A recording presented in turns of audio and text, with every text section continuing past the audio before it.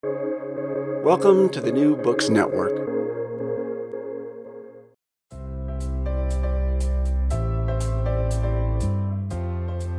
Hello and welcome to this very special episode of the CEU Press podcast series to mark the 50th anniversary of the death of the poet W.H. Auden in Vienna on 29th of September 1973. We are joined today by biographer and historian Michael O'Sullivan, who has written a book to mark the anniversary. Michael is a well-known biographer who has published several biographies, including that of Mary Robinson, Ireland's first woman president, also a highly praised book on the English travel writer Patrick Leigh Fermor. He is also an authority on Hungarian history in the early 20th century. His latest book, and the one that we will be discussing today, commemorates a close friendship between the well-known poet W.H. Auden and a not-so-well-known friend of Auden's, Stella Musulin. She was an Anglo-Austrian writer whose friendship with Auden when he lived in Austria was important to him on several levels.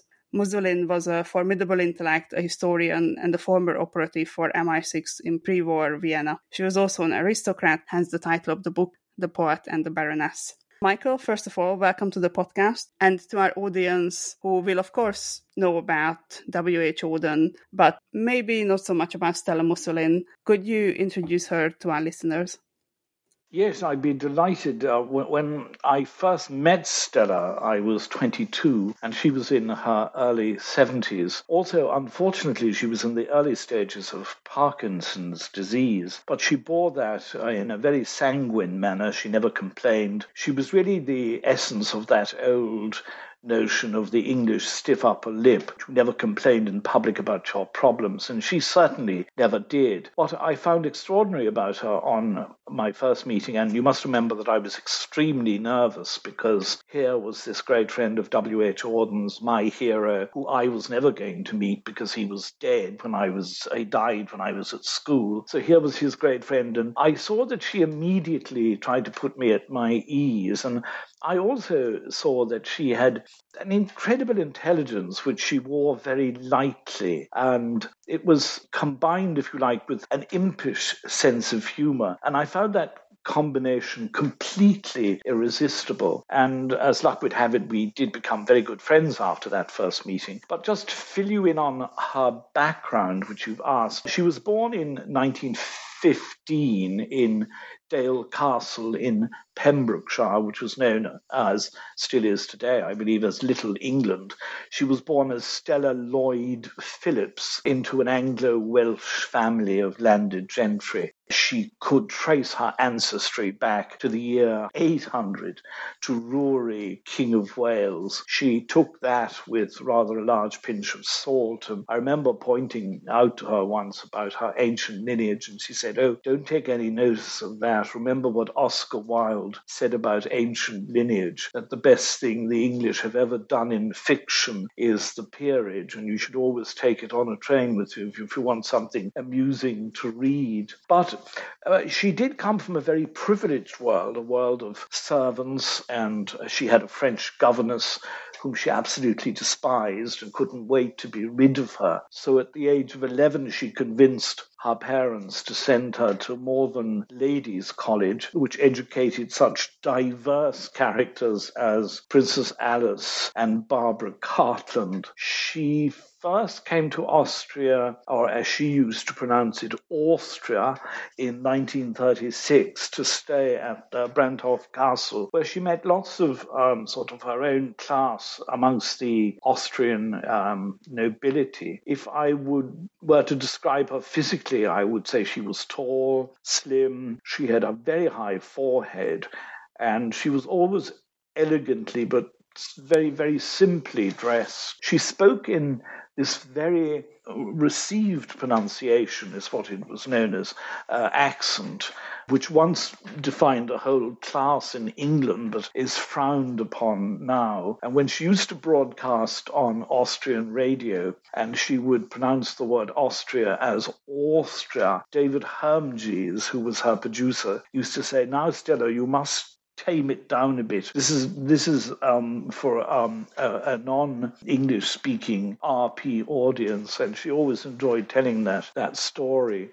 About 10 years after her first visit to Austria, she married Baron Johann von Musulin, hence her title Baroness von Musulin. He was known as by the diminutive Janko Musulin. He was a journalist. He had a books program on Austrian television. He was an agriculturalist.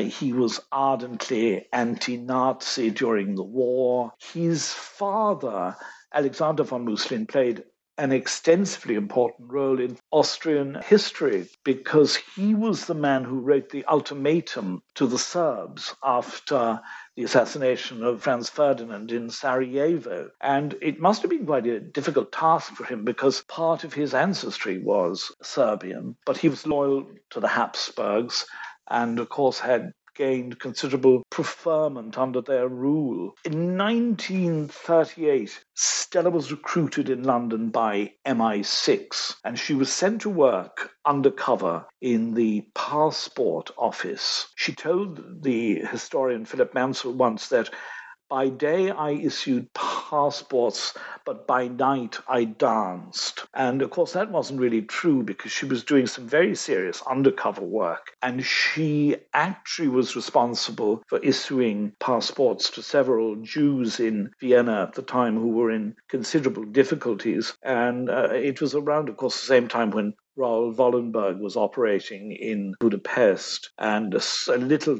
time before Thomas Kendrick, who was MI6's chief spy in Vienna. She has published two very important books. The first one is called Vienna in the Age of Metternich. That's that sort of 33-year period after the Napoleonic Wars, when Prince Metternich, I suppose, could be described as primus inter pares in the world of European diplomacy. It was highly praised by the critics at the time when it came out, and it's still highly considered by historians. And her second book, Austria, People and Landscape, has a foreword written by W.H. Auden, which makes it quite a collector's item for many people. But what it is, it's a riveting tour of each of Austria's provinces, and it sort of brilliantly details the eccentricities of the Austrians rather lovingly. She did love living in Austria, and she did love and understand the Austrians very, very well. Auden wrote to her when he read the book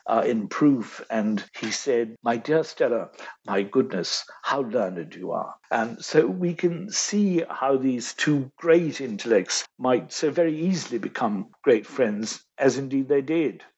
Yes, thank you. That's a fascinating introduction to what sounds like a fascinating woman. Before we talk about their friendship, I want to ask you a bit about your own association with Auden. You mentioned to me before that your fascination with Auden goes back to your days at Trinity College Dublin. Can you tell us a bit about how you first became interested in him?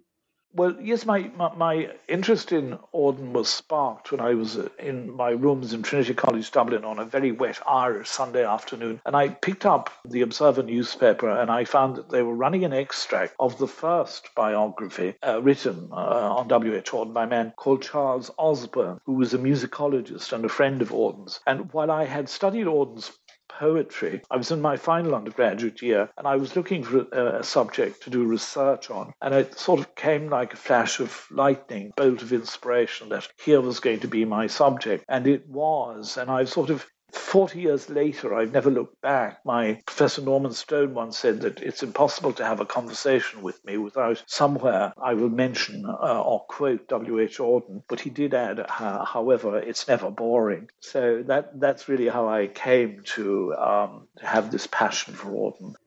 If we go back to 1983, we find you in Vienna. Could you tell us why you were in Vienna and what happened during this period? Yes, well, it was one of those very happy accidents. The year before, I'd been to a major exhibition in Paris to mark the centenary of the birth of James Joyce, and a friend of mine called Patrick Healy was reading non-stop over a period of 24 hours Finnegan's Wake, and on the sidelines of that event, I met a translator who was living in Vienna called Lisa Rosenbaum. And she told me that there was an international Auden society in Vienna. That was the first I'd ever heard of it. I'd no idea, and I was absolutely delighted to hear it. So she put me in touch with a man called Peter Müller, who was then the Pressreferat or press secretary of the Bundesdenkmalamt in Vienna, and he was running the Auden Society.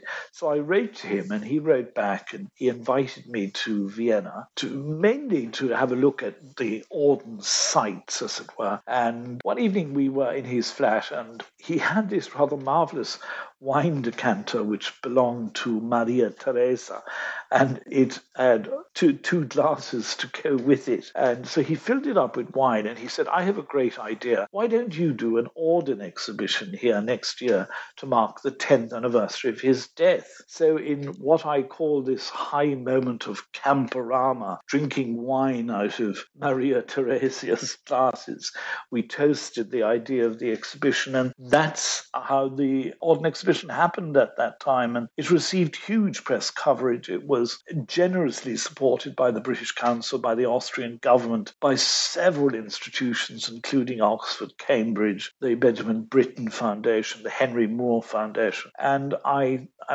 think I'm right in saying that it stands as perhaps the only major exhibition ever held to mark Auden anywhere in the world, and for that I'm eternally grateful to Austria.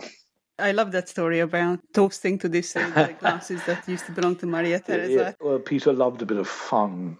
At this point, you are in your early 20s and you organized this exhibition. As you said, this was a great success. From what I read in the book, you also met some very famous people during this exhibition, including Leonard Bernstein. Yes, that's right.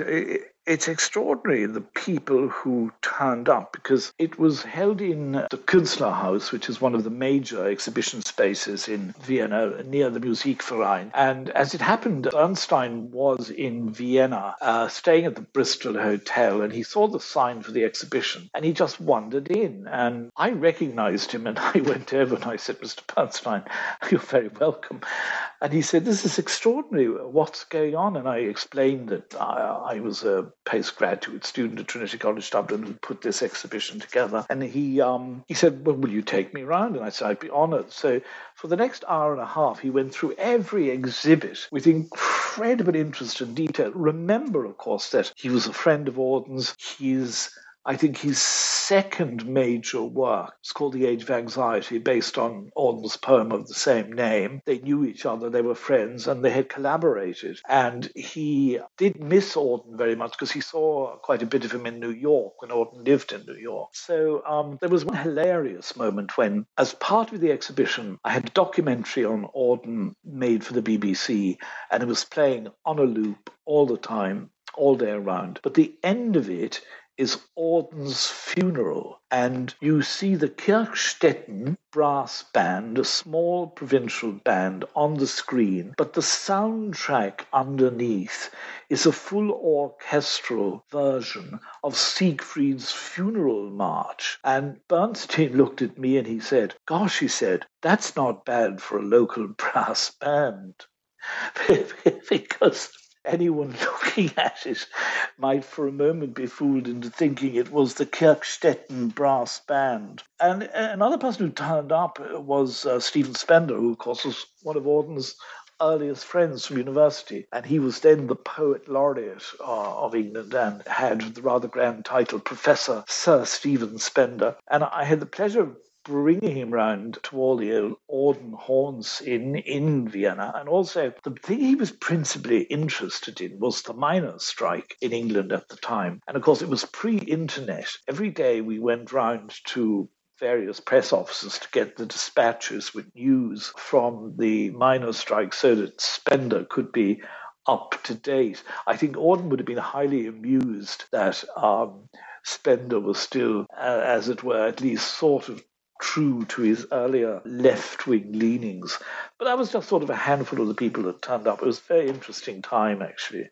No, that sounds fascinating, and I absolutely love these stories. I could listen to this for quite a long time, but I'm also. Can we talk about the relationship between Auden and Austria? So why did this major poet with a huge international reputation move to what is essentially a tiny farming village in Lower Austria near Vienna?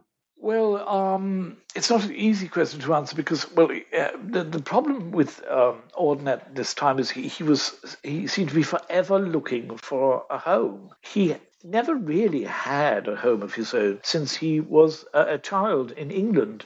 Was born in 1907, so in those early years. And by the way, of course, he was sent away to a prep school and to a public school, so he had very little time at home. And he lived in Berlin. He visited China during the Sino-Japanese War. He was in Spain during the Spanish Civil War. He was incredibly traveled. He finally had a 10-year period on the island of Ischia in a little fishing village called Forio, which he absolutely loved and was extremely happy there. And he rented a house in the village, but suddenly around 1956, it became popular with what he considered unfashionable English homosexuals. Not that he had any problem with homosexuality because he was gay himself, but it was the type of people who were turning up there that sort of got on his nerves because they had nothing to say, but as Samuel Beckett said, it didn't prevent them saying it. And he really needed to get out. He'd had enough. And by great good luck, he won Italy's biggest prize at the time, the Feltrinelli Prize, which in today's money would be worth about $300,000. And this was in 1957. It was a vast amount of money. So he decided that he would buy a house somewhere.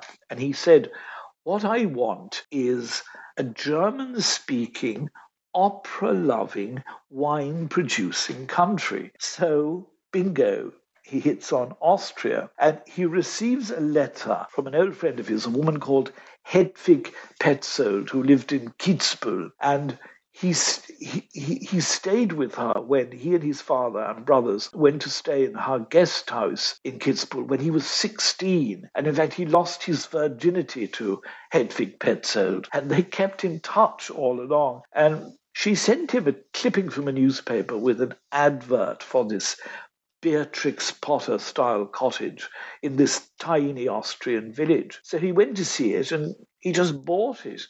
And there began his relationship with Austria. It wasn't always an easy relationship. For example, a couple of years after moving, he had huge problems with the Austrian tax authorities because they sent him an enormous bill. And this is where his old friend Stella came in useful because she guided him on all the issues of officialdom that he came up against in Austria. And he wrote the most wonderful letter to the Austrian tax authorities, which must be one of the greatest statements in the history of letters written to tax authorities, in which he explained how poetry is written and constructed and how it does not depend on a poet living in a particular place. And he began it by saying, "Gentlemen, I earn not a penny in Austria.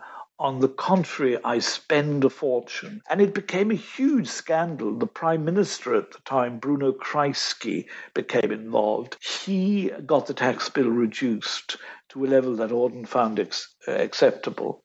But basically, he was very happy in that village. The people had no idea who he was. They had no idea that he was a giant of English letters. They saw all these exotic people arriving. They saw him tipping largely in the local inn. So they just to them he was just her professor, and that's the way he liked it. He loved that relationship with that village. Yeah, I mean, it's comforting to know that even Auden had issues with bureaucracy or the tax office. Yeah. So you also mentioned that there were these people visiting him and the villagers didn't really know. But while he was in Austria, did he also meet some local luminaries or Austrian intellectuals? And if he did, then do you have any particular stories about this that come to mind? Well, yes, Stella was always trying to introduce him to because she knew everyone in the world of the intellectual Austrian world. One of the people she did introduce him to was the historian Friedrich Heer. He was a rather brilliant medievalist.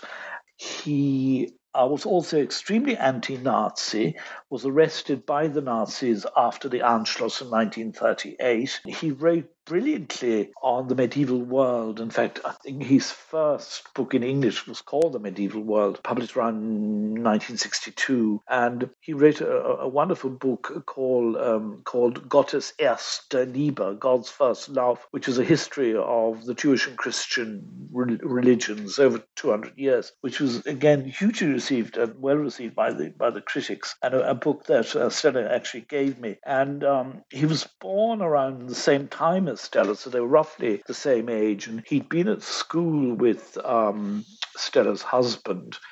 But the difficulty was that, and this was not, this just did not apply to Friedrich Heer, it applied to many of the Austrian intellectuals. They were slightly terrified of his reputation because he just seemed to them to be giant in the world of English letters, and they feared most, of course, the quality of their English. But what they really should have feared was the quality of Auden's German, which was as bad as mine, absolutely appalling. But they did meet and they did get on, and there were several other people that Stella introduced to him. And rather interestingly, Friedrich Heer was the editor of a political journal that's still running in Vienna today called Die Furche. And he was also the literateur at the Burg Theatre. So they skirted around each other for years, but eventually they met and became the best of friends. So it was one of the great intellectual friendships of his time in Austria. So your book, The Poet and the Baroness, draws on letters from Auden to Stella and also on the journals that Stella kept before her death. Can you tell something to us about its content? Well, Stella gave me unfettered access to her letters and journals in 1984 when we first met. And what the letters show is just how much Auden depended on her to deal with, first of all, as I said, his insufficient knowledge of German. She looked over all the German references in his poems as he would present them to her.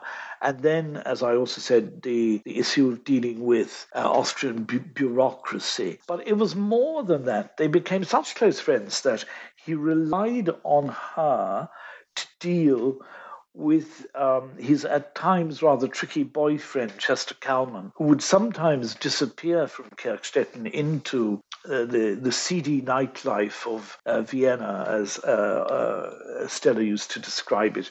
And this elegant, beautifully dressed, tall, distinguished woman would go into the gay bars of the Linke Wienseile to find Chester Kalman and to pull him out by the collar, literally. And she would say, "Now, Chester, it's time to go home." And then he would go at her bidding. He'd go back to Auden. And this is all recorded in the journals rather than in... It's also recorded in some of the letters. There's a marvelous story about one of Chester's boyfriends who borrowed Auden's Volkswagen car and then proceeded to commit a bank robbery. And during the bank robbery, the car was shot at by the police, and it had several bullet holes in it. And Auden was so proud of these bullet holes that the next time he went round to lunch at Stella's, he brought her down to see the car and said, look what I've got, a whole series of bullet holes from a bank robbery. He was like an excited child. I presume the robbers were caught. I don't know. History doesn't relate as they say whether they were or not, but Auden's car certainly got it. Here I had a question, but now I really think that it would be unfair to ask you what's your favorite poem by Auden? So I'm going to ask you something else. Could you choose us a poem that's related either to Austria or to Stella for our listeners? Well, yes, he did dedicate...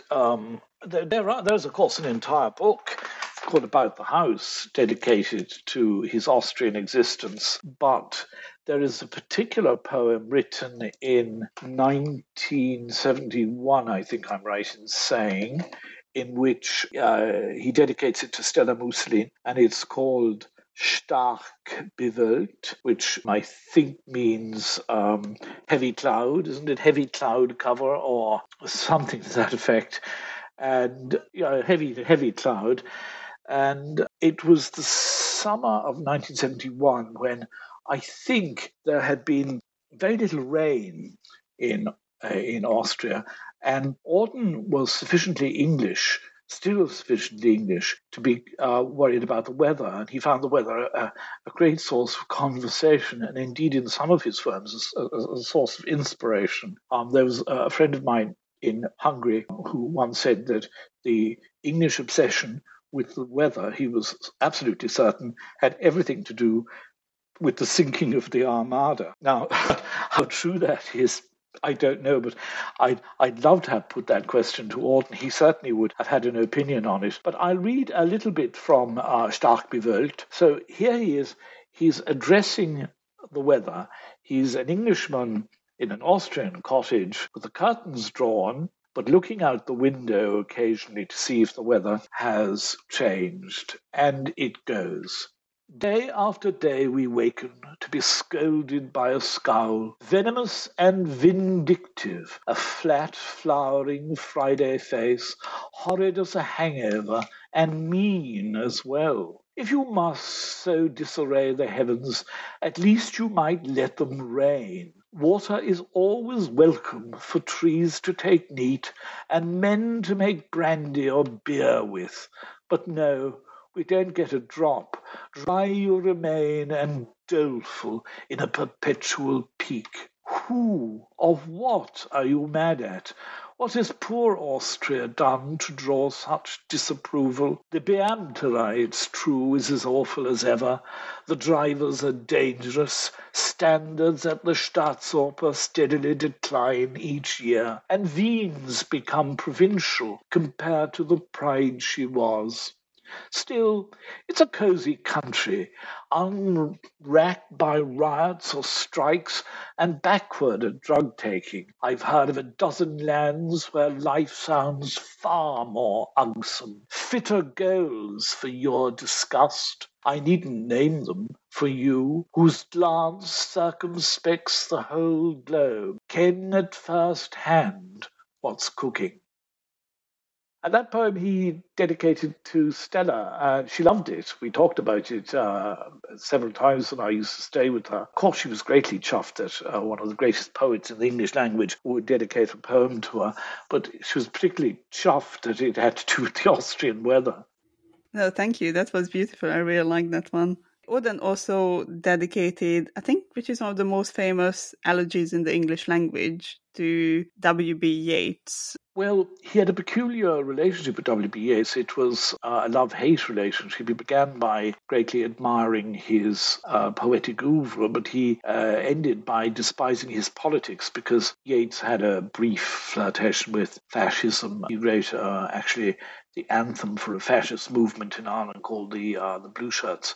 But as an Irishman, of course, one is immediately struck by one line in the elegy, which is, "Mad Ireland hurt you into poetry. Now Ireland has her madness and her weather still." That line has particular resonance for me because he's really showing his understanding of the complexities of Irish history in the 20th century. Also, an outstanding notion of Yeats's flirtation with fascism. He says, "You were silly like us.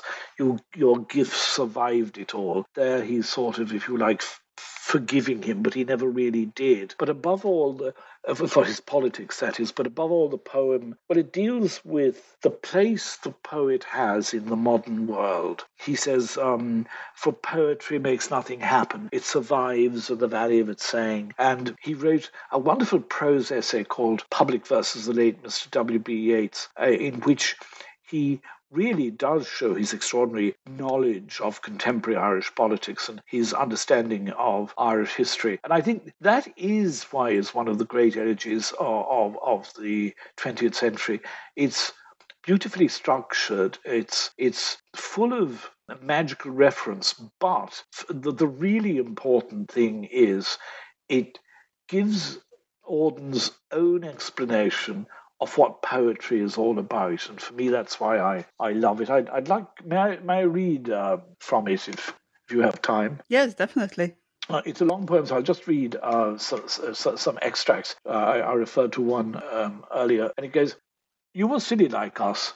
Your gifts survived it all. The parish of rich women, physical decay, yourself. Mad Ireland hurt you into poetry. Now Ireland has her madness and her weather still. For poetry makes nothing happen. It survives in the valley of its making, where executives would never want to tamper. Flows on south from ranches of isolation and the busy griefs, raw towns that we believe and die in. It survives, a way of happening, a mouth." I'm just going to condense the last bit because I want to get to the line that's so important. And it goes, "Follow, poet, follow right to the bottom of the night. With your unconstraining voice, still persuade us to rejoice. With the farming of a verse, make a vineyard of the curse. Sing of human unsuccess in a rapture of distress. In the deserts of the heart, let the healing fountain start. In the prison of his days, teach the free man how to praise." And in that very last line, in the prison of his days, teach the free man how to praise, Auden is saying what he believes poetry should do. And I was so happy as a young man when I first saw his memorial plaque at Westminster Abbey in Poets' Corner, and it just contains that great line, "In the prison of his days, teach the free man how to praise." It couldn't be better. No, it couldn't be better. And I think this is a really great point to conclude our podcast today. Just one more question. Was Auden any good at saying goodbye? The answer to that is no, he wasn't, because he never actually said goodbye. He said, "If it were not for my watch, I wouldn't know how to be hungry." And he lived according to a regimented timetable. And he went to bed at 9 o'clock exactly every night. Sometimes he would stand up from the dinner table, no matter how distinguished the guests were, and without saying goodbye, he would finish the sentence he was saying as he left the room. So on one or two occasions, he was known to quote a great line of Rainer Maria Rilke's, "So leben wir und nehmen immer Abschied." And thus we live, forever saying goodbye.